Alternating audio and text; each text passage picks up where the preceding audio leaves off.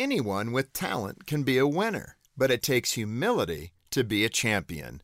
Wichita State University basketball player Dexter Dennis is both humble and a champion.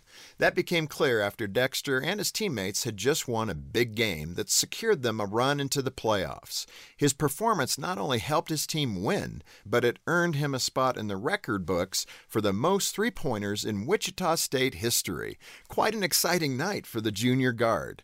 Dexter had earned the right to be in the spotlight, but after the game, he did something very unusual. Instead of celebrating a night on the town with his teammates, he stayed behind and helped workers clean the arena.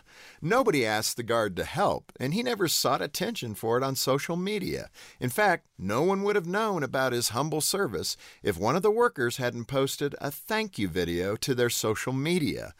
Even after the clip of Dennis picking up trash went viral, he declined requests for interviews. His only comment was a tweet the next day in which he wrote simply, "Didn't do it for attention, just gives me perspective on life." Humility puts life into proper focus, so we not only see our value clearly, but the value of others as well. True success goes deeper than wins and losses or gathering accolades for ourselves. To be a champion, you need humility, and we need more people like Dexter Dennis. For Focus on the Family, I'm Jim Daly.